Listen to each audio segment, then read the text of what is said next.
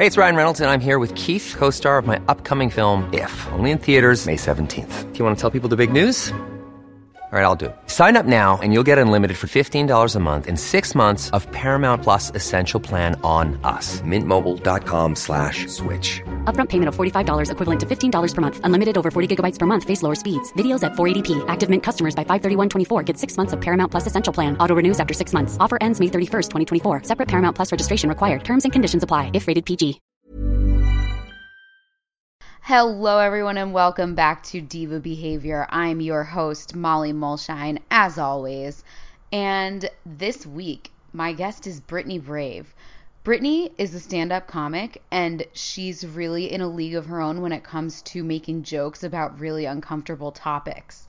We first met when I was doing a story for Elle magazine about a show she was in, which consisted solely of sexual assault survivors telling their own rape jokes.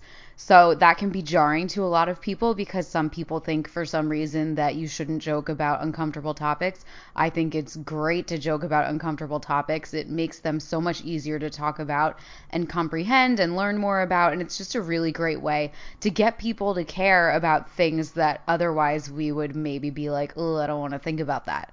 So Brittany and I met working on that story.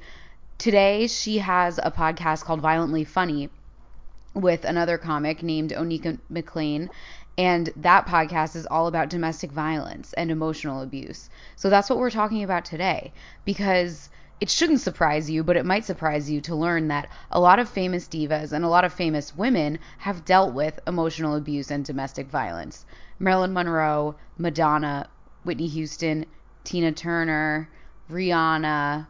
There are so many women, Pamela Anderson, Reese Witherspoon, so many famous women have dealt with this, and just so many women in general deal with this. I think it's a really important thing for people to understand because a lot of people think that if you're quote unquote strong, it can't happen to you, which is a hilarious thing to tell yourself, and it's not true. So just, listen to the podcast, learn a little bit about emotional abuse and domestic violence and the signs and how to tell if you're involved in an abusive relationship, how to break free from it. It needs to not be a scary topic to talk about. It needs to be something that everyone can freely talk about without pitying each other and judging each other and letting someone's experience with emotional abuse change your perception of them. It shouldn't change your perception of them because it can literally happen to anybody. So listen to the podcast, check out Violently Funny as well. Brittany and Onika are hosting a Violently Funny live taping on January 31st at Caveat in New York City. If you are in the New York area, you should absolutely go check that out. I would if I was there, but I am in London. Follow me on Instagram and Twitter at Molly Mulshine, and rate and review the podcast on Apple Podcasts because it will help. Some people think diva's a bitch. What is a diva to you? Would you say, are you one? I never said that. Diva behavior. Hey, great gowns, beautiful gowns. Of course, I don't trust you. Diva Behavior, the podcast. Okay, so Brittany, tell me a little bit about your podcast, Violently Funny. Oh, I would love to. Violently Funny. Yeah, we just wrapped season 1. It is a comedic podcast about domestic violence, a light and easy topic. No, but domestic violence is our core tenet. I co-host the podcast with Onika McLean. We are both comedians and we're both survivors. So the show aims to kind of talk to experts about an otherwise pretty taboo issue and heavy topic. And also branching off into dating and sex and feminism and life and all those subgenres, sex work and body positivity and, all those related topics, because DV itself is a pretty multi-pronged issue. But I think the angle that we're taking, I think what makes us unique is that it is a comedic podcast in nature. A lot of people, when they first hear about the show, they're like, when we say right. no, it's funny. They're like, how is it funny? But Onika and I both, as comedians and survivors, have always wrapped everything in comedy, everything in our lives, everything that we've gone through. So we're just kind of hoping that if we can have engaging, funny, conversational, informative conversation around this topic, we can just kind of, I don't know, bring the walls down on an otherwise taboo, difficult thing. Right. Yeah. Have you guys had a lot of pushback from people, or are people offended at all? Because I remember when you and I, the way we first met was I was interviewing you for a story for Elle Magazine about a show that you were involved in where it was female comedians who had survived rape telling rape jokes. And something that we talked a lot about is how, you know, when male comics tell rape jokes, people seem less offended than when women do. So have you encountered that?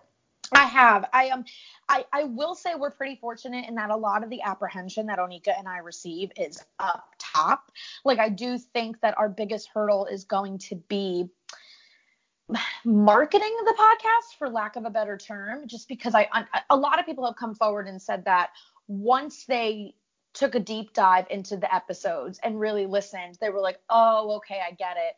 But usually their initial impression is, I don't know how this is going to go. Like, What do you mean it's a comedic podcast? And yeah, you know, you can tell some people have that tone of, yeah, how are you going to joke about this? So it's nice to know that it's been a pleasant surprise for some people, but I definitely think the hurdle for us is on the early side of promoting Violently Funny, is getting people to wrap their head around the fact that you can talk about this topic, it's okay, and it can be done in a way that doesn't totally bum you out. You know, it can be done in a way that you laugh and learn at the same time. I mean, it's such a good podcast, and whenever I listen to it, I like laugh, I cry, seriously. Like, I was walking around London listening to it, like weeping one time.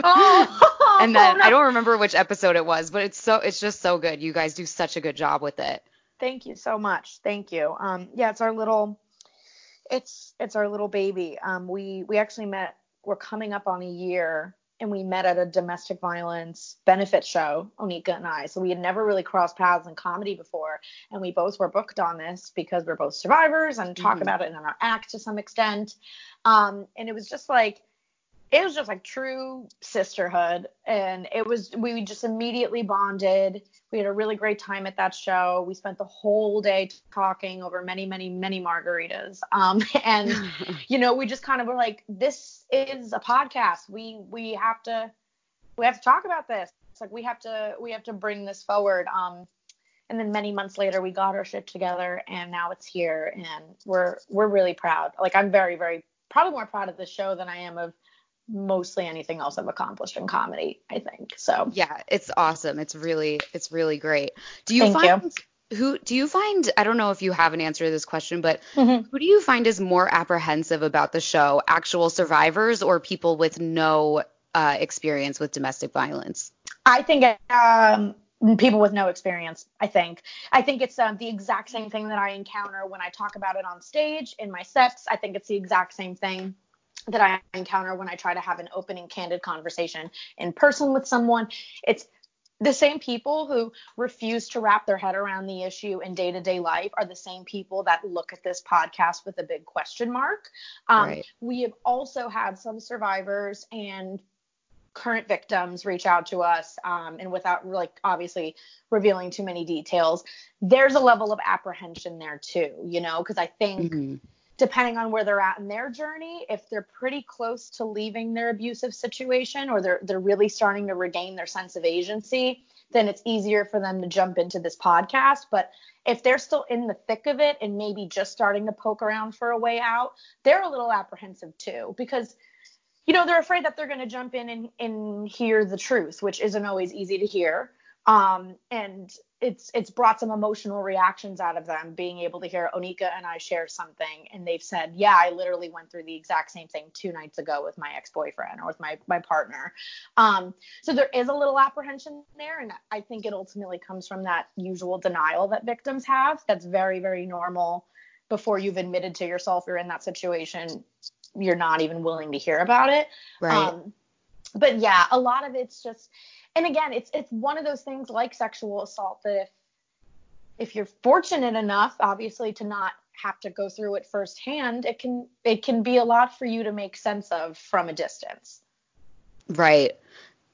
Yeah, I think One of my favorite things that came up in our last conversation when we were talking for Elle magazine was, a lot of people say comedy is tragedy plus time. Mm-hmm. And you had said, no, for me, as soon as I realized I was in a domestic abuse situation, I needed to joke about it immediately. Like you didn't need really that time to process it, or maybe you did for some aspects of it and not others.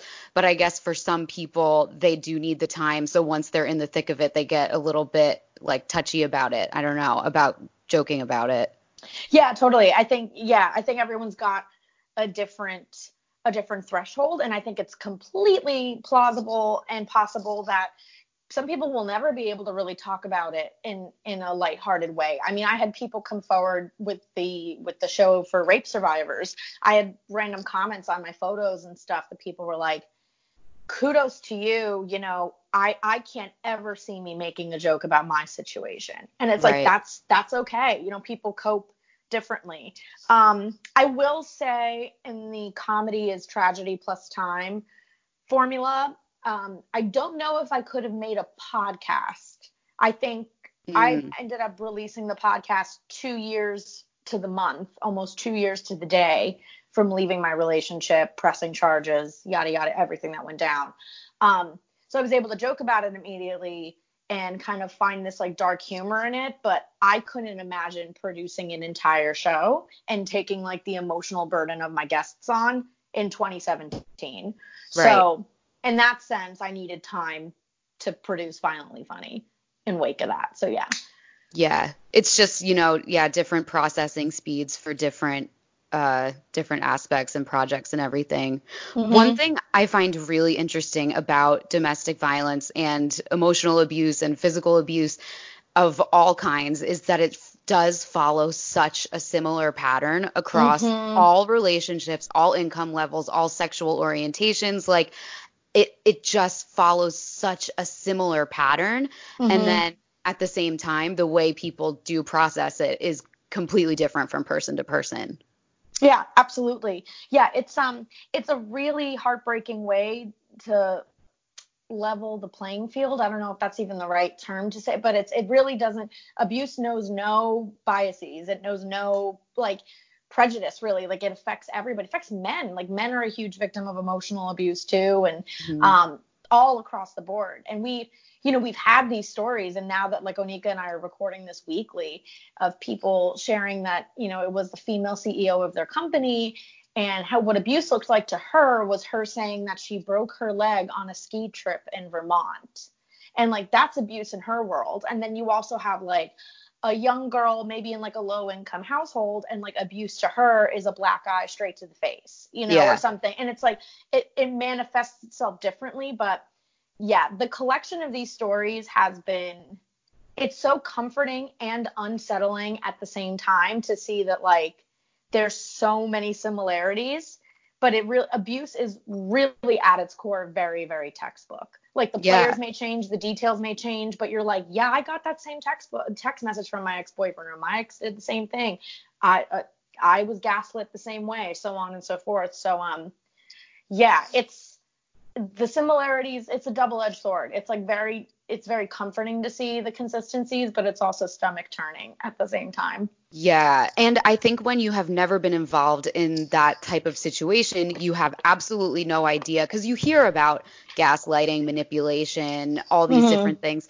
But at least me, before I was ever involved in any sort of emotionally abusive situation, I said to myself, wow, I'm way too strong of a person to ever let that happen to me. So and now did I. I could, oh my God, couldn't you just go back in time and kick yourself in the face? Yes. Mm-hmm. Yeah. Then when you're in it, it takes months to years to actually realize that you're in it. And it is so textbook. I remember Googling it, because that's what I do with everything. What I do with everything is go into a Reddit K-hole, which is definitely it's the searching. Blind leading. Yeah, the blind leading the blind. I'm maybe someone on Reddit knows what I should do. I did. I had every love and dating blog on the face of the planet. I had friends sending me articles to, whether it was Elle or Bus Magazine, or it was all the way down to like someone's blog about toxic love, like from Wichita, Kansas. Like I was finding all these articles and message boards, same. And I was like, oh, there's solidarity. Oh my God. Like, yeah, it's like Debbie from Wichita, like a blog that she wrote in 2008. And you're like, this is my new Bible. yeah. You're like, Debbie, can we talk on the phone, please? Can you come on the podcast? Like, yeah. And then once you do get to know it on an intimate level, I feel like you see it everywhere. Like you can spot it more easily. You know what I mean? Mm-hmm. You can't unsee it. That's very, you're very, very, very on the money with that. It's, it takes, and I think that's what I would say, like, not to put a number on it, but I feel like a lot of victims end up staying in the situation for probably arguably 6 months longer than they should, because to me, that seems like the average amount of time it takes for you to recognize and register that, like, this is you in your life, right? Because it's like, again, if you haven't been touched by it and it's not something you grew up around and it's not something you see day to day, and obviously a lot of it happens in private, you know, and the only things you have to reference it with are these over sensationalized TV shows and movies. And if it's not like bleeding from your face, you're like, oh, well, that's domestic abuse, not this. And it's like, no, honey, like your boyfriend, like pulling you by your hair is domestic abuse. Like that too is abuse. So it really is. I would say that, like, at least for me, 6 months of that relationship was like, like, who wants to think of themselves in terms of a victim? Like that sounds dramatic. It sounds wrong. And it's like, it doesn't compute. And then it's not until you're like completely worn down that you're like, okay, I think everyone has a point, you know, and it really does take physically seeing like the side effects of the abuse and emotionally for you to be like, oh, okay, everyone's on to something. Okay. I'm going through something. Yeah. It bothers me now too, whenever I see it done in movies and TV shows when the person clearly has no experience with it, when it'll be like a man, like a husband becomes abusive because of like a thing that happened in his life, and then he randomly starts to just like beat his wife. And it's like, no, that is not the way it goes at all. I mean, I've never been like physically abused. I'm not like, I have never been through that, but I know how with emotional abuse, it starts small and it gets bigger and bigger and bigger. So whenever I see it used as a plot point in TV or film and it's not starting as a cycle, it pisses me off so much. Yeah, it does, because it's misinformation. That's what it is. And it's like, it's something that I've been like on and off kind of writing a movie about it. And because I just think that it is an underrepresented topic in Hollywood and in mainstream media. And it's, you know, you're 100% right that you can tell immediately that this TV show was not written by someone who went through it. And obviously they're doing their best to cover something they haven't personally experienced. But, you know, to your point about the emotional abuse, that's the most like pervasive, like and it's a slow drip. Like it's so, you know, it's, in the moment, you think the physical abuse is the issue, and it is for safety and survival reasons, but it's not until the end of the relationship when you're trying to leave and you've got like zero self-worth, probably $0 in your bank account. You fucking hate yourself. You have nothing to turn to. Your friends and family are gone. And then that's when you're like, oh, the real burden I'm going to have to carry and the real thing I have to fix is my mind and my heart and my spirit. Like that's like really what's going on. Yeah. So what was it that did make you finally realize what was going on? Like, what was the catalyst for you to finally leave? Yeah. I'm sorry. I feel like you've probably talked about this so many times. No. I am always open to sharing. I'm like a complete open book, and especially on something like this, because I always have the faith that someone's going to listen to it. And if they see those parallels in their life, it might help them leave. So I never get tired of like, and it's therapeutic for me too, to like kind of, I kind of feel like I learned something new about my own story every time I talk about it. Anyways, it was a series of things. I think I got completely worn down. I think my personal abuser wore me down to the point where it was past the fact that I couldn't leave. Because I want to say that was in the last year of the relationship, the first 6 months were, okay, he has worn me down so much that I physically feel like I can't leave. Like I would wake up every day and feel like pretty useless. I feel like I can't live without this person, which is wild because they're kind of the worst thing that ever happened to me. And I'm in danger and I feel like shit. But I was like, I don't know why. I literally can't pick myself up and pull myself away.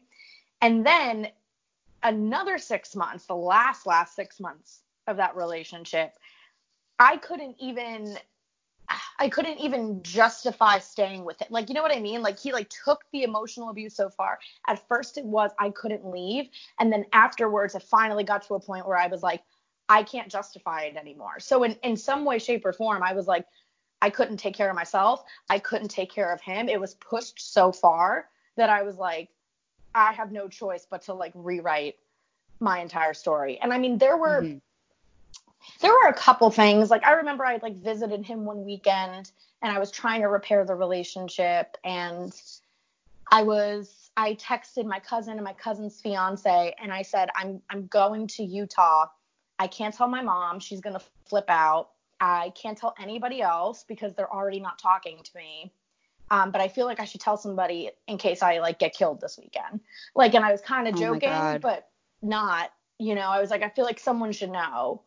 And that weekend, it was really funny because nothing was happening at that time, but the way I was texting my cousin and his fiance, they thought it sounded like as if something was wrong. Like, it sounded like he had taken my phone, which he had done before. And this just goes to show you too how the people in your life become hyper vigilant for your safety and survival. Like, this was a huge reality check. And they were like, is this you on the phone? And I'm like, yes, it's me. And they're like, I don't know, it really doesn't sound like you. It really sounds like it's, you know, it's BJ who has your phone. Like, it doesn't sound like it's Brittany. And it got to the point where they wouldn't, like, my cousin freaked out, called my aunt, was like, I think I need to buy a ticket to go to Salt Lake City because she's there. And Karen, my mom, doesn't know. Nobody knows. She's talking really weird. We're really worried. We're starting to think that like something's going down. Why wouldn't it be? It always does. Yeah. And then it got to the point where like they wouldn't feel better until I FaceTimed them from my ex's apartment and had to physically show them that I was like, no, I'm okay. But again, huge reality check, you know, that they were like, no, we were pretty sure something was probably going down, and we were so hyper vigilant that when you were texting us, it didn't sound like you, and we panicked. And, you know, a series of those moments kind of added up. And yeah, I got so worn down to where I didn't want to work with him anymore. I didn't want to work on it anymore. And that was really the ultimate, like, you know, you've really pushed an abuse victim when they're like, actually, I'm out, you know, like they're like, actually, I'm over this, and that's it. So, yeah, it was just a series of those moments. And I find one big red flag that makes me worried for someone when I hear them talking about the relationship now is if somebody says, you know, we love hard and we fight hard. Oh, no, get out. Yeah. I'm like, like someone needs to check on her, you know, because no, you shouldn't have to fight hard. Like, yeah, every relationship has fights, but if you're telling yourself like, yes, these fights are happening because we love each other so much, it's like, no, that does not have to be the way it is. No, exactly. Yeah, it does not. And it's so true. And it's like you're cheapening love and romantic love by using that as an excuse for why you fight. So like, don't blame love for why you're fighting so violently. Like, you know, it's like, but that's what it is. And it's, oh man, it's like dating now and trying to date like as a survivor with like all the baggage in the world. I'm really learning that like boring relationships are the most healthy. And by use boring very loosely, like even like in a healthy relationship, like you wouldn't say about your boyfriend, like, we really love hard. Like you would just love each other. Yeah, like, you'd be like, no, we're just healthy and normal. Yeah. Yeah, we're healthy and normal. And like we order takeout, and when we fight, nobody really raises their voice, and it's just like whatever. Or like, you know, we do, and then we get over it. Love hard, fight hard. It's this like, no, that's not sustainable. And don't use true love as an excuse for why you're fighting so hard. Yeah. That doesn't add up. Yeah. I used to tell myself that. I was like, yes, this is what a real relationship is like. And then the other one that always kills me is when people are like, oh yeah, I really like this person because they call me on my bullshit. Yeah. You know? You're like, oh, you mean they name call you and put you down? Cool. Okay. Yeah. And they Yeah. tell you you're like a lazy, selfish piece of crap because you like forgot to lock the door once. Yeah. Like, Oh, yeah, totally. Or you like messed up their fast food order, so they like throw their burger straight in your face and tell you that you don't pay attention to details. And like, yeah, like it's like you really, it's so true when you hear it. And it's like, I hate to like pigeonhole it into romantic love, but like you never speak about this in like family love or platonic love. Like you would never have a friend and you're like, we love hard and fight hard, and like she just constantly, like you wouldn't Right. keep that person around. I feel I would stop you. know? That's just Real Housewives. Like, you don't need to be Yes. friends unless there's a reality TV camera and you're getting paid for it if you love hard and fight hard with your friends. Exactly. Yeah. Right. If you're loving that hard and fighting that hard, make sure there's a network involved. Yeah. Yeah. No, you really learn that it's yeah, and you equate it with this over the top romantic love. I used to say the same thing. I was like, but we just like, you guys don't know. We just like really love each other. Like we just really, and there's a level to it. We're just really passionate. And it's just because of, and it's like, oh gosh, no, it's not. Don't blame passion. There's just something else under the surface that's very unhealthy. So, Yeah. And so just to get now to this book we both read by Yes. Melanie Brown, aka Scary Spice. So there are obviously, like, one of the top things we mentioned in the beginning is you think that a strong person is not susceptible to abuse. And you think that, maybe the more money you have or the more power you have, the harder it would be to fall prey to this. But the thing is, there are so many famous women who this happens to. Yes. It's so wild. And yeah. Yeah, no, it's that's the main thing that I took away, and especially her being a Spice Girl, like being a part of a girl group that their entire ethos was like girl power, feminism, girls kick ass, and selling out world tours as like this pinnacle for feminism and girl power, and like this is actually what's going on behind closed doors. I mean, I'm sure you felt like this in your relationship. I felt like this in my relationship too. Like so many people around me were like, what's going on with you? Like you're in this situation. Yes. And it's like, yeah, they're like, Brittany, really? What's wrong with you? And like, first off, that's not the language. So if your friend's in something like that, maybe you don't talk to them like that. Number one. But like, number two, it's like, this happens again to anybody. In fact, I would think strong women are even more susceptible to it. But right. I read something online that women with and this is probably like me self-selecting things that flatter myself, but sure. It was we like, all do it. We're all guilty of it. Yeah. Women with higher IQs are more susceptible to emotional and physical abuse because part of it is, you're constantly spending all this emotional and intellectual time on your relationship. And women who are perfectionists and women who are really smart are more likely to sort of start doing that. Yeah, I completely believe that. And women by nature are more relational, so we thrive in a partnership, and we pride ourselves on our partnerships. And like, I think from an early age, society kind of teaches us that like the state and the status of our relationships is a direct reflection on who we are as a woman and a partner and so on and so forth. So yeah, and it's, you understand things on a much more deeper level, but it doesn't, like, I would always understand, like, I think I stayed with my ex so long because like I could understand 18 levels deep psychologically why he was doing this, and probably not wrong about it, right? And I'm like, oh, he had trauma early in his life, and this is what happened then, and I know him because he processes emotions like this, and that's all fine, well and good that I can understand it from a textbook perspective, but that also doesn't mean that what it is on the surface level is okay. Right. Like, it's like, okay, that's nice that you understand where it's coming from, but that doesn't mean you need to be in it, And so it's, yeah. And people who are abusive are so good at giving you a million reasons why they're behaving the way that they're behaving. It's just like a never-ending Pandora's box of reasons why they deserve to treat you like crap in that moment. Yeah. It's wild. I would, like, one piece of advice to people is I would say, like, when you're dating, like, if you have someone who kind of, like, and they're always going to mask it as, like, laying their cards out on the table. They're just an open book, like, things like that. But, like, I look back on not only that relationship, but the relationship prior that was mentally abusive.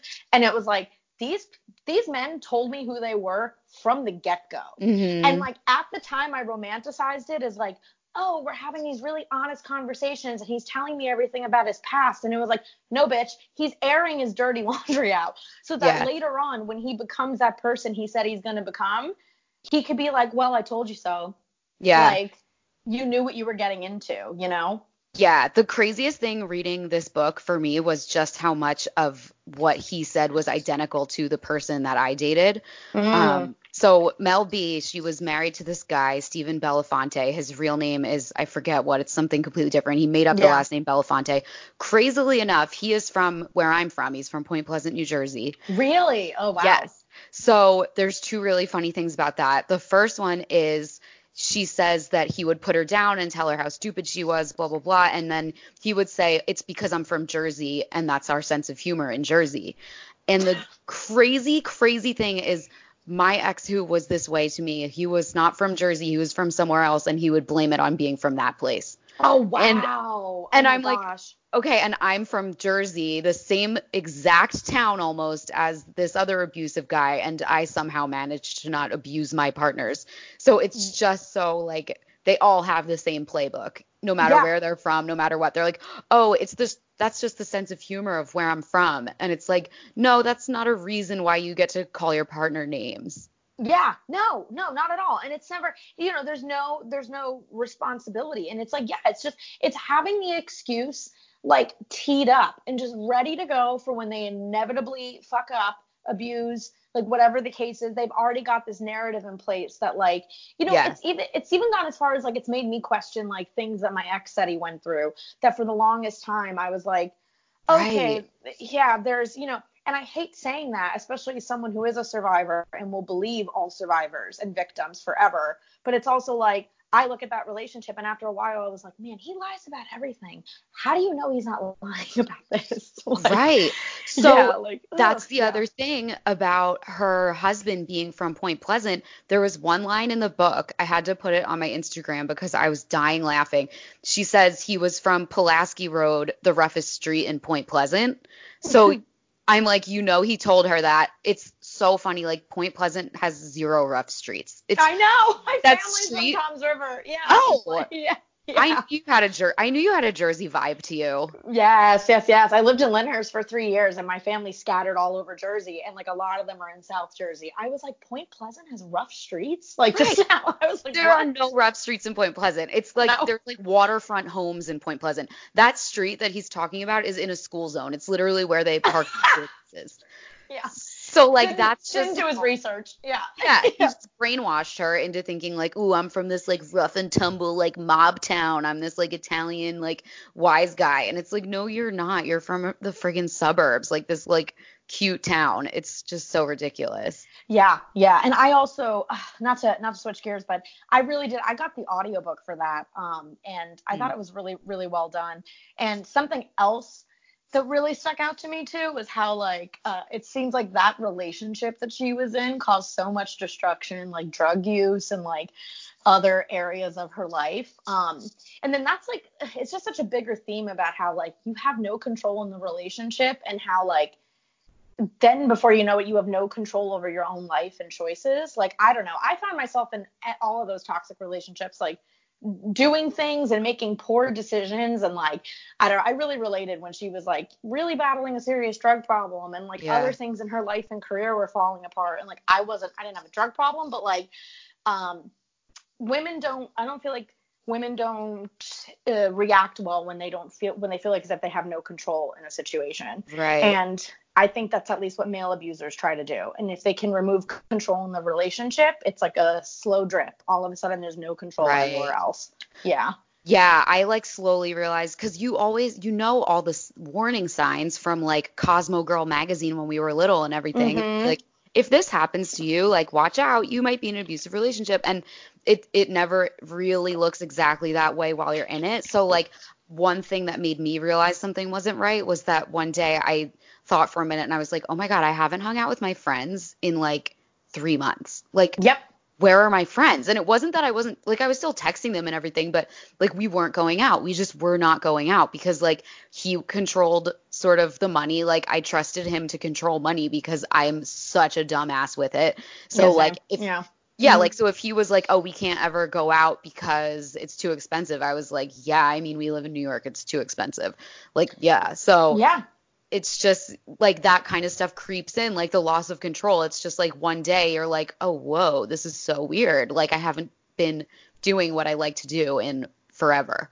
Yeah. I failed a level of UCB, which I know is like not a life-changing thing. Like, you know, I've since made it up and moved on from that or whatever, but like that was a huge wake-up call for me that like, yeah, because it wasn't like you probably. No, to skip improv, never. Like I would go to improv like sick as a dog because it was the only 3 hours of my week that I looked forward to. At the time I was a publicist and I was putting comedy on the back burner and I was really only doing it leisurely.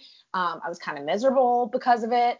But then like by the end of that relationship, like I was like, I have not performed at all whatsoever. In fact, I have failed the level of UCB. Yeah. I'm not getting any stage time. And like that was a wake up call too, you know, and it's starting to see, and I do believe that that's what they want. They see that the relationship is all consuming. And when the relationship is all consuming, it literally doesn't leave any emotional currency or energy for anything else. Yeah. And then you're really trapped. Then you're really like, well, I'm kind of fired from my job and I'm also not doing any comedy and he's got complete control over my finances. Plus I'm broke and my friends are kind of over it. And that's when it's really dangerous, when people feel like they don't have a way out. Like, you know, they're like, they have nothing to turn to, nothing to distract themselves. Yeah. How did one thing that really bugged me is a lot of the people in my life either like when we broke up, either I could tell they didn't really believe me about how bad it was, or they would say, oh, yeah, I never liked him. And I was like, oh, my God, you could have told me. Yeah. Yeah. Yeah. You could have said something at any point. Yeah. I will say it's not every, I'm going to sound really wishy-washy when I say this, but I think I see both sides of this. So I had the same thing. One side of it that I see is that this relationship absolutely definitely brought true people to the forefront and weeded out people who I don't necessarily need in my life either. It'll really test unconditional support, unconditional love, because it's the same thing. Like when you go through any bad breakup, especially this one just heightened, like, you know, it'll really show you like who's there for you, who goes to bat with you, and who is truly there through thick and thin. I lost friends through this relationship. Wow, permanently? Yeah, permanently. Yeah. One of which, good riddance, you know, one was one of my best friends, like one from early college. We lived together, best friends, you know, gonna be a bridesmaid in my wedding someday level loyalty. And at the first sign of abuse, I obviously chose to go back with him because this is just, it's cyclical and this is what victims do. And she was you're out of your mind. You're making poor decisions for yourself. I want no part of you in your life, and was out. Oh, wow. And to me, that was telling, you know, because I was like, well, I get it. And I get you don't want the spillover and you've got your own shit. And this is a pretty big relationship to even be associated with. But to me, I was like, well, thanks to that relationship, I saw someone who probably didn't really have my back anyway. Yeah. I mean, the thing is, the first half of that statement is true. Like, you're making poor decisions and it's upsetting me, but you don't have to ghost someone because of that. Like, right. Yeah. It's that conclusion is true, but the decision she made based off of it is not so great. Yeah, totally. The other side of it is, just like you as a victim don't have a playbook for how to deal with it and get out of it, the people in your life don't have a playbook for how to support you through it either. Yeah, 100%. So, so it's like, you don't want to, it's not about cutting people slack per se, but like nobody really knows what to do. They're like, do I lean in and support her more? Do I back away?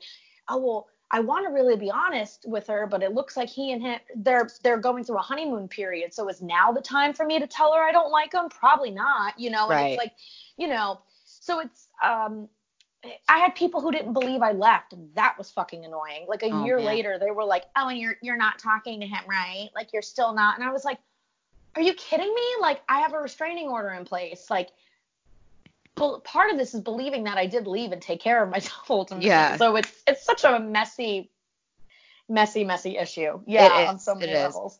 I would say like I had some of my friends who would they would say if I was like, yeah, like after this last 3-day long fight where because it was like you're saying, like failing UCB, like I wasn't doing stand up for like months at a time. It just was not even a thought in my mind, which is horrific.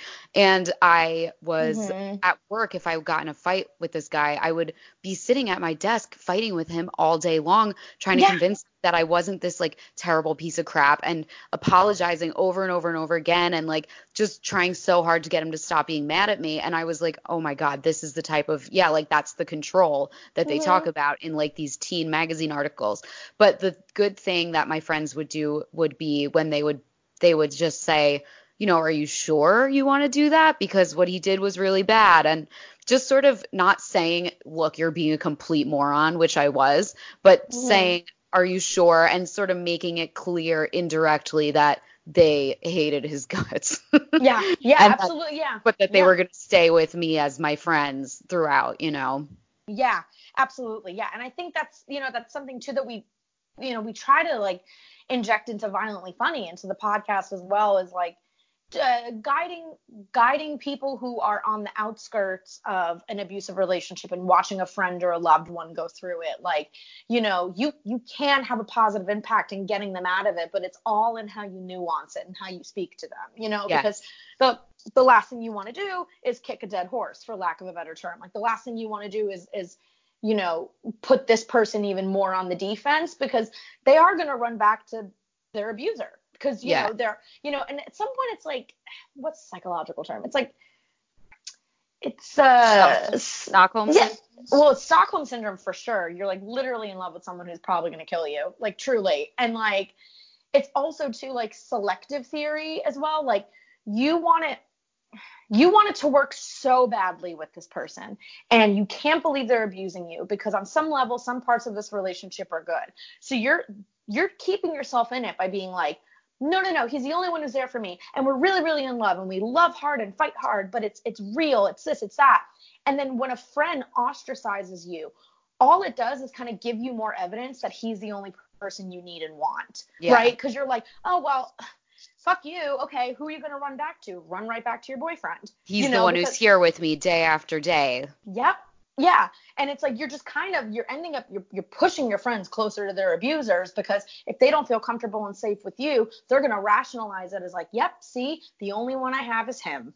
Yeah. Yeah. The only one who will put up with my bullshit is him. Yeah. And I'm sure Mel B felt that way. I thought it was awful how and just so textbook, the way that he swooped in when she was at the lowest point in her life. Mm-hmm. So for the listeners who don't know, Mel B, first she was married to some other guy who was awful, but like benignly awful, he just like spent all her money and wasn't that nice to her. But I don't know if he wasn't as bad as this guy.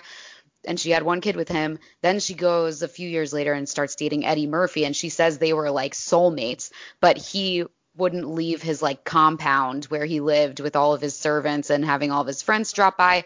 She got pregnant with his kid, and she said, I just need a minute to get out of your little like Eddie land that you run. And she left, and then he basically cut her off and never talked to her again. Yeah, never talked to her again, and basically told the media that he didn't believe the kid was his. So that I forgot that part. Yeah. Do you remember when that happened? Yeah, that was wild. That was so nasty of him. That was terrible. So after this, like a month or two after this, she's got a newborn. The dad won't speak to her. Everyone's making fun of her, saying that she's trying to get a meal ticket from Eddie Murphy when she actually did have his kid. And this is when this scumbag, Stephen Belafonte, swoops in. Yeah. Of course, when she's at her lowest and she's the most susceptible. It's so textbook, and especially when I think women are very transparent when it comes to their flaws and their vulnerabilities. And I think it's what makes us so wonderful and so strong in the long run. But also too, it's like it kind of. Oh, you're so right. Yeah. Yeah. You just kind of like tee it up for somebody. And at that point, it's like, I don't even think she was actively doing it, but yeah, it is very textbook. It's very in line with like, of course she's at a low point. So now would be a good time for somebody to come in and just totally take control. Yeah. And it was so clear that she was at a low point. It was like so obvious to anyone, even if you didn't know her, you probably could have just Googled her name and been like, ooh, this is somebody who is definitely susceptible. Yeah, she's going through it and susceptible to predators, which is what he was. Because also he would be, going around town trying to become friends with famous people all the time. Oh, so gross. But I also loved how she knew that the Spice Girls didn't like him. Oh, yeah. So she intrinsically was like, they are not about it. Yeah. Yeah. And how he was always trying to get close to David Beckham. And like she was so embarrassed by it because like David Beckham clearly wanted nothing to do with him. Like, this like loser from Jersey. Clown. Yeah. Giving Ocean County a bad name worldwide. True. Truly. And two people from Jersey were like, he's not from our Jersey. Okay. Yeah. Yeah. My ex was the same way. And I think there were a lot of ways in which he tried to leech off of my life too. I mean, he was in his 40s and he had no place to live when we first met, and why I didn't take this as a red flag, I don't know. But, early on in the music industry, he was like, oh, wow, you know so many people and you've done so much. And I'm like, yeah. Now I see. I'm like, yeah, he sees dollar signs in his eyes. He sees a fresh start on the tail end of my career. And yeah, that was a big thing in Mel's book too, is like, that's even more volatile when you're like with someone who's abusive and you work together. Now it's so intertwined. It can take a long, long time for you to like untangle your own life and like break free. Yeah. He just like he like appointed himself as her manager. Yeah. It's so insane. And he really had no job. He was a pretend movie producer, right? He had like one credit or something. Yeah. It's crazy. Yeah. So, good for her though for getting out. And it's a great book. It really is a great book. And she's very, very, it's brutal. It's called Brutally Honest, and she is very brutally honest. And I feel like that's really a weapon for all victims, emotional, mental, physical abuse. Like, the talking about it is so necessary. It really is.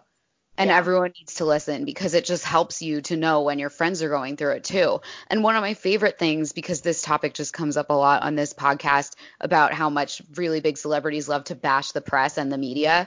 And she said she was thankful for how ruthless the British tabloids are because she knew barely anything about this guy and they started digging up dirt on him. And she was like, ooh, she was still in the cycle of abuse for years after that, but at least she had a little bit of background from them like muckraking on this guy. Yeah. Yeah. And that's a big thing too. Like that's another huge theme is like being able to fact check an abuser's narrative. Like I know I didn't really have that with my last two relationships too, which were the most impactful and also very negative and intense and abusive. In both scenarios, these guys were like total outliers in my life. And as opposed to coming from a friend group or coming from like a close-knit work environment, I just had to go off of what they said was their life, and it was like the only thing, again, it's toxic in its own right and gossipy and catty, but the music industry with both of those relationships, actually, don't shit where you eat, guys. That's another lesson. Don't, never a good thing. But being in that industry and having it be smaller than what people think, like that industry outed both of those relationships and both of those guys for me, because as time went on, like people would want to work with me as a publicist. And when we try to offer ourselves as a manager and publicist duo, they'd be like, I will hire you. I won't work with him. And then after a while, I was like, This is an interesting pattern. Yeah. This is an interesting pattern. Or like when the lead singer of the band I was a publicist for, like his band lineup kept changing every 6 months. And I'm like, wow, you can't retain a relationship with anyone. And all these people hate you and are slandering you in your local market. And you can't even get someone to play bass in your band because they all fucking hate you. And like, it's like things started coming out. I was like, cool, I'm kind of grateful for this industry. It's like a nice checks and balances for this. Like, yeah. That is so true. Fact checking is really good. And that is one thing where I will say, if you are in an abusive, or even if it's just an emotionally abusive relationship, whatever, and you're struggling to get out, this is going to be controversial advice, but I would advise you to go through the person's phone if you feel called to do so. Oh, absolutely. Because for me, it really helped me to learn some things about the person that made alarm bells go off in my head that just made me really realize that I was in danger, you know? Yeah. Because I learned more about their past relationships and just different things like that. And I learned the extent to which this person, I caught them cheating on me like in front of my face. And they obviously convinced me to stay with them for another few months after that.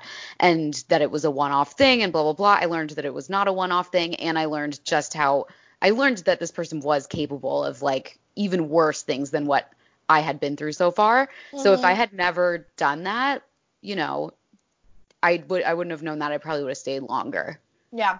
Yeah, no, absolutely. And it's, I know the easy way to write it off is to say like, well, you really shouldn't go and it's an invasion of privacy. But what people have to see when you're put in these very unnatural, unsafe relationships and environments is that it's not the usual, like I'm snooping through my boyfriend's phone to find the latest tea.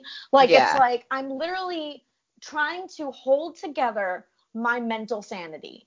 Like, I know this person's lying to me. I know something isn't adding up. I cannot get a straight answer out of them. My ex would do that too. Like, talk about emotionally abusive and mentally abusive. He would like tell me something that he said was the truth. And then an hour later when we were still fighting, he'd be like, I didn't mean that.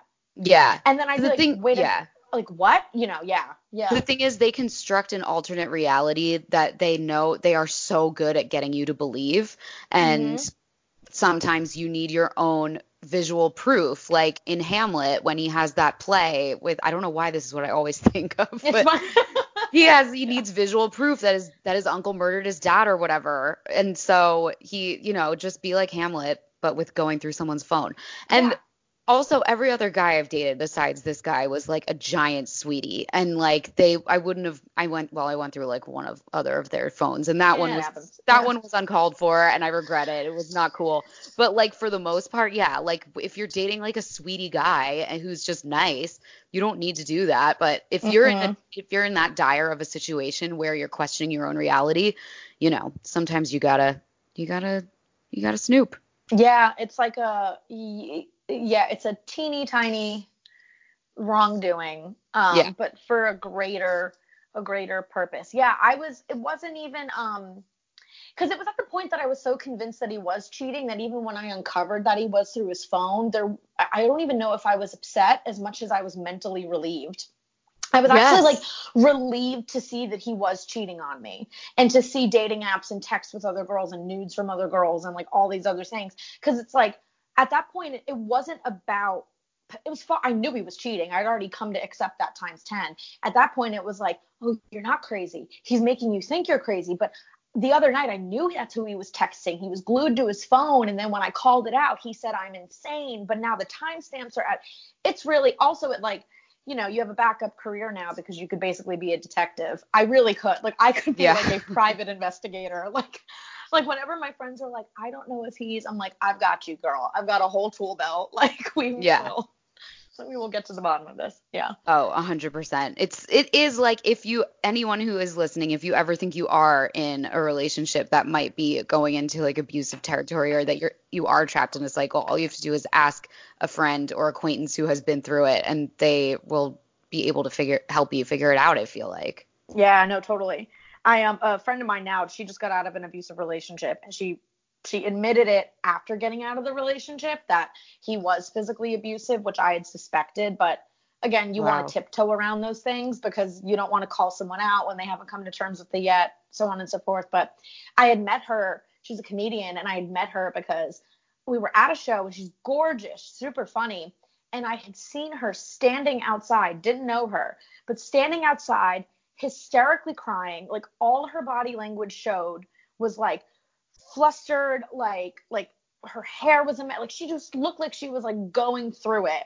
And she had her phone in her hand, and I just like heard her like, ugh, and like throw the phone down. And like didn't know her, had no context. And just off of like an initial impression, I was like, she's dating an abuser. Yeah. That's a boyfriend she's on the phone with. That is not a friend. That's not an employee. That's not a mom. That's a boyfriend. And I was like, and that's an abusive relationship. Like if she is unraveling, she's not inside performing where she should be. Her focus is completely taken away from her career. She's at her wit's end. You can tell her head spinning in circles. She literally looks like she's like about to have a mental breakdown.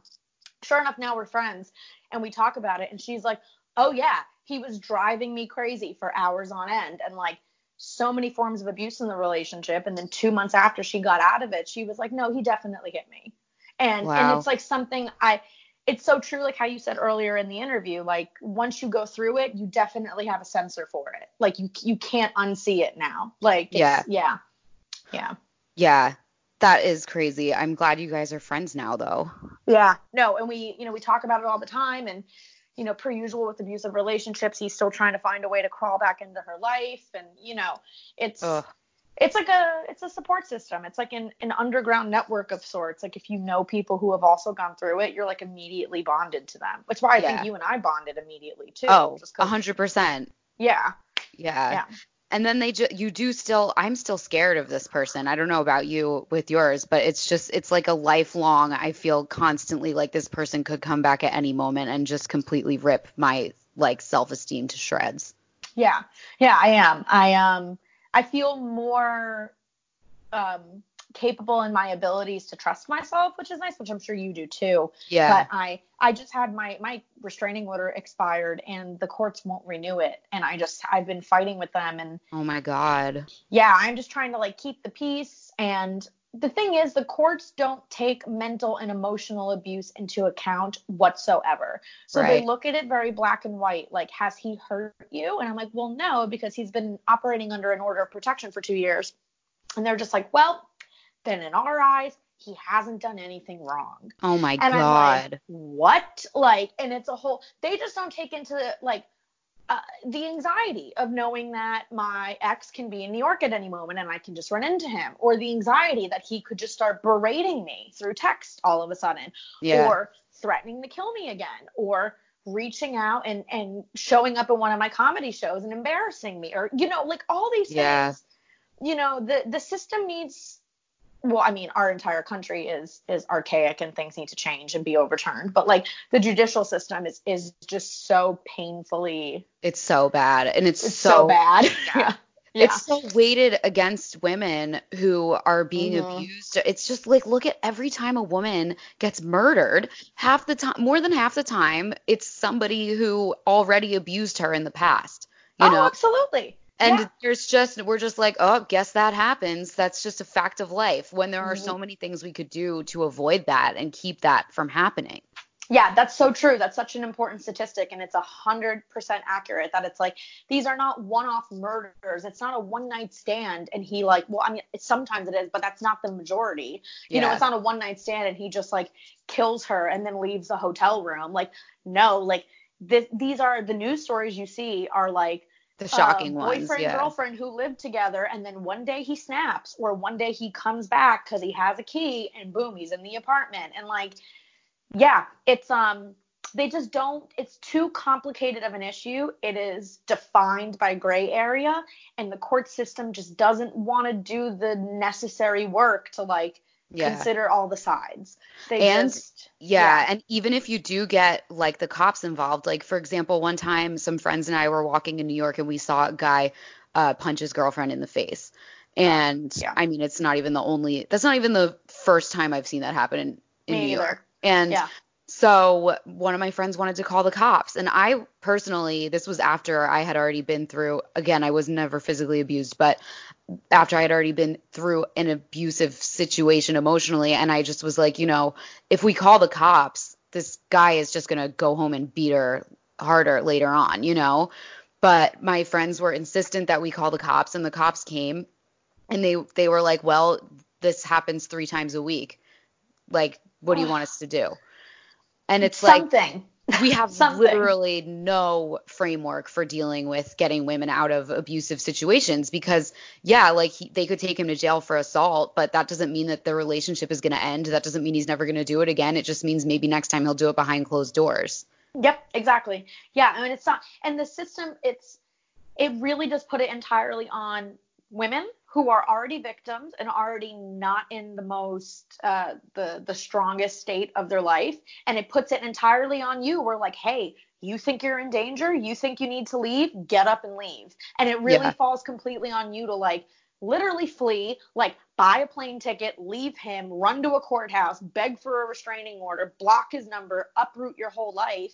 Yeah, and I've seen that so many times in New York too. And, you know, I remember seeing it recently, same reaction where the girl's hysterically crying and we finally get like the drunk abusive boyfriend out of the way in the middle of the city. And I'm like, we need to call the cops. I think this needs to be documented. Like, we're all here. We're all witnesses. And she's hysterical. Like, please don't. And I know that that's like, I'm probably going to go back with him. I don't really have any intent of leaving, but I know if I document this, I'm going to get hit. Like, it's like, I'm going to stay in this and it's going to be bad. So please, this is just how he is. Let it be. Yeah. You know, and then, we offered to like get her a car home and she's like, no. And we're like, I'm like, the reality is she's going to go home with them. And it's just, there's nothing, you know, there's only so much you can do. There's just, it's so, and when we did that and they did call the cops, which I, again, was not supportive of, the cops didn't even write up a report. Of course. They showed up, saw who it was, and they were like, oh, these people, no, we don't care. Yep. Just so many of these moments go undocumented. And again, what the system doesn't understand is that it builds and it builds and it builds. Like that one instance you witnessed is only going to get worse, is only going to become a pattern. And unfortunately, once that kind of abuse, physical abuse specifically, is in a relationship, it doesn't leave. There is no, like, he's going to wake up tomorrow and be like, okay, never mind, I'll never do that ever again. Like, if he's capable of doing it once, that's who he is. That is his nature, you know? So that's the danger, is letting it go undocumented, not talked about, Yeah, it's crazy. So as we start to wrap up, I just want to read out a list of famous women, since this is a celebrity-focused sort of podcast, who have dealt with domestic abuse, because it's just, there's so many. Yeah. So there's Rihanna, Amber Heard, Reese Witherspoon, Charlize Theron, Mariah Carey, Halle Berry, Madonna, Tina Turner, Pamela Anderson, and that's just like, there's so many more besides that. So it's so crazy. That's insane. Yeah, and these are all powerful, gorgeous, successful women who you would never expect would be put in that demoralizing of a situation. But I'm sure too, it's like, I wonder if like as a celebrity, if they have mixed feelings about this, because like I know Wendy Williams is a good example too. Like I know she has like mixed feelings about openly admitting her abuse, where like the media reports on it and she doesn't necessarily negate it, but also it's not something she'd come forward and talk about too. Oh, right, with her current husband. Yeah, I don't know if they're still together anymore. I think she may finally have left, but you know, and that's, again, because then it's, as a woman, it's like, well, if I come forward and talk about this, then this is immediately attached to my name, and there's no shame in not wanting to be an open DV advocate. That's fine. Like, you know, I even think Rihanna didn't Rihanna and Chris Brown rekindle too at one point? Yeah.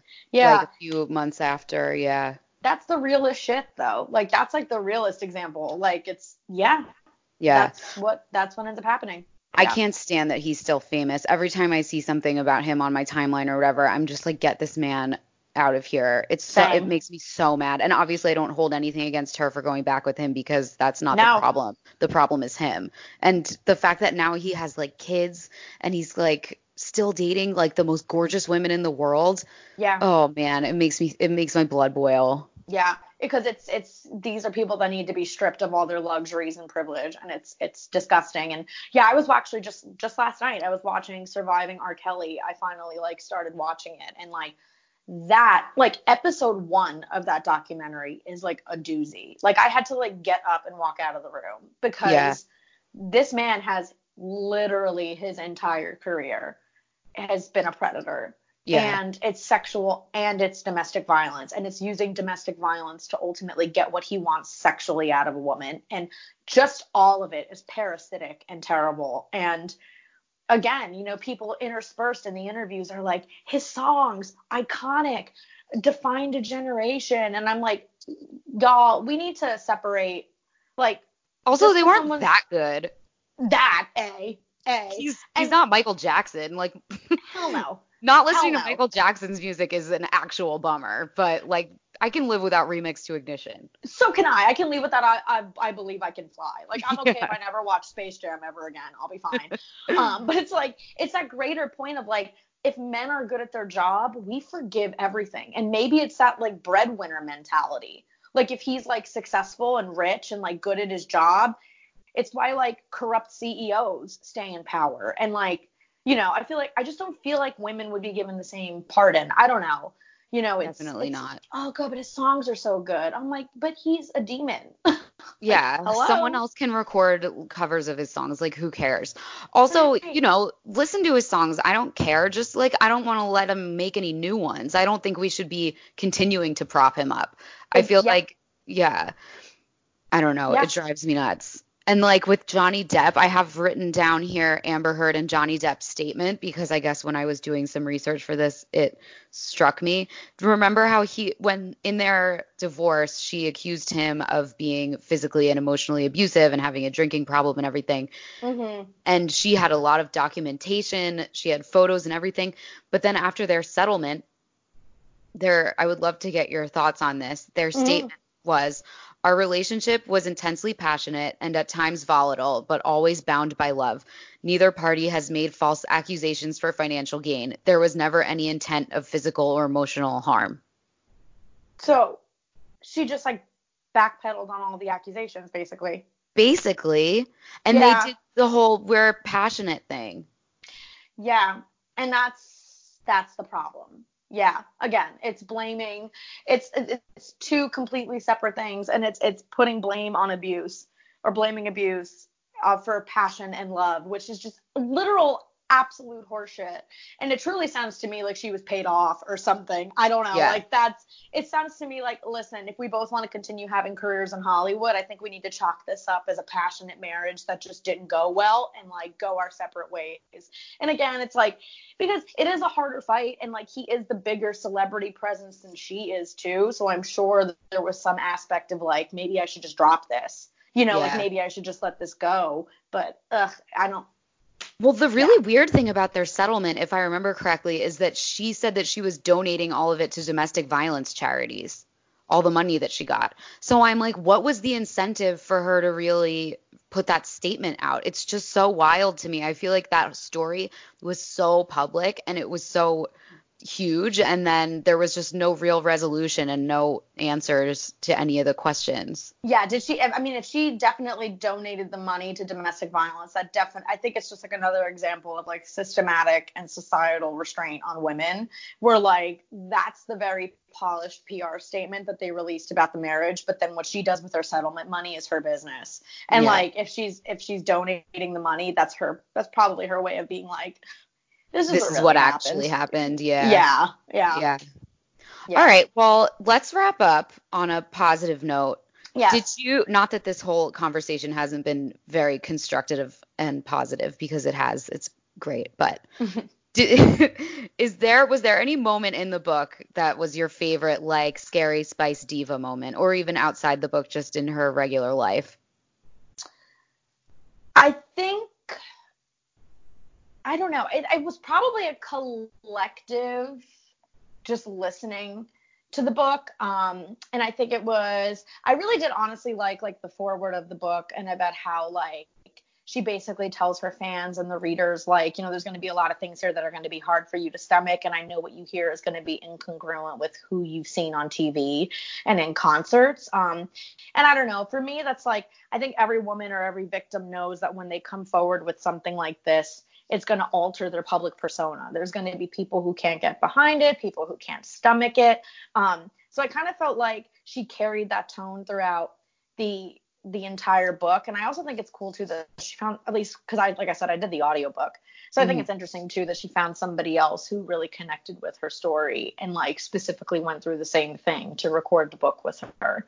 So I don't know. I think it was the collective thing. And for me, it was like, it didn't change that vision of Scary Spice that I've always had as being like feisty and powerful and strong and in your face. Right. If anything, the entire book kind of amplified that for me. Yeah, I don't know. I love her. I think, it was brutally honest just from the start, and how she knew like, this is going to change how some people think of me, but here we go.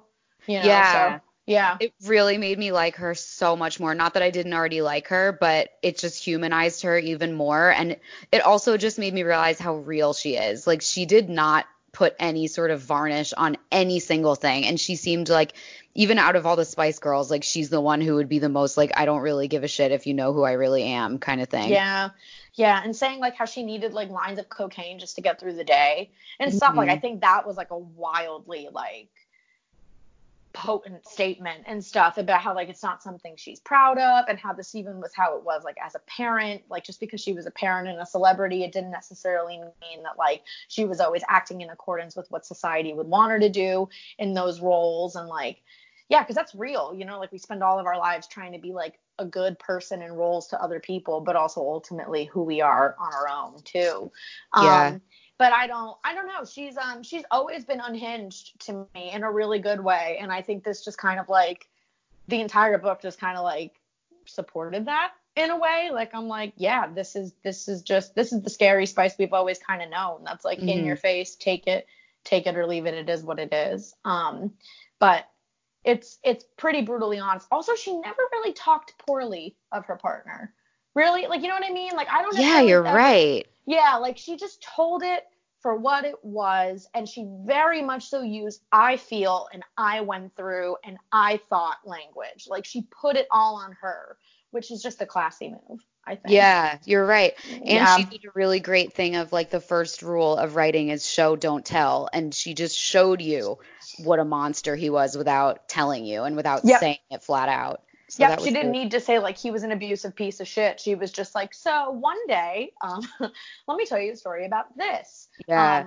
But I never felt like she put her partner down. And that's actually what I think the most impressive thing is about. You made those conclusions on your own very quickly. You were like, oh, he's a monster. Okay.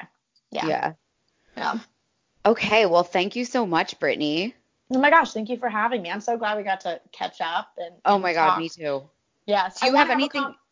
Do you have anything else that's not about our abuse and heavy topics? Sorry. Oh, I know. Every time Molly and I talk, we're like unpacking female issues and abuse and like. Someday we'll get there. Someday, yes. Do you have anything else you want to promote besides Violently Funny, your podcast, which everyone should listen to? Thank you. Yeah, well, for Violently Funny, if you live in the New York City area, we are doing a live recording to kick off season 2 on Friday. Is it Friday, January 31st, 7 p.m. at an awesome venue called Caveat. So definitely buy tickets to that. A portion of the proceeds will be going to Safe Horizon New York, a domestic violence shelter and organization. And outside of that, I perform all the time in New York and oftentimes across the country too. So I don't know, follow me on social media. I'm pretty unhinged on there myself. So if it's I love your social media. You put up a picture yesterday because you're just so beautiful and young looking. I saw this picture. It was either yesterday or the day before. I literally thought it was a baby picture of you, but it was just you now. Oh, thank you. I was like, holy crap. What's your skincare secret? Oh, lots of wine, Pinot Grigio. I just rub it on my face. Oh my God. Thank you so much. But Violently Funny is the main thing now. And I'm an open book on social media. I'll tell you that. So I'm either talking about DV or I'm doing something ridiculous. So yeah. Amazing. Everyone needs to go check out the show. That will be so good. Thank you. The live recording. That's awesome. Thank you. Yay. Some people think diva's a bitch. Who's a diva to you? Would you say, are you one? I never said that. Diva behavior. Hey, great gowns, beautiful gowns. Of course, I don't trust you. Diva Behavior, the podcast. Planning for your next trip? Elevate your travel style with Quince. Quince has all the jet-setting essentials you'll want for your next getaway, like European linen, premium luggage options, buttery soft Italian leather bags, and so much more. And it's all priced at 50 to 80% less than similar brands. Plus, Quince only works with factories that use safe and ethical manufacturing practices. Pack your bags with high-quality essentials you'll be wearing for vacations to come with Quince. Go to quince.com/trip for free shipping and 365-day returns.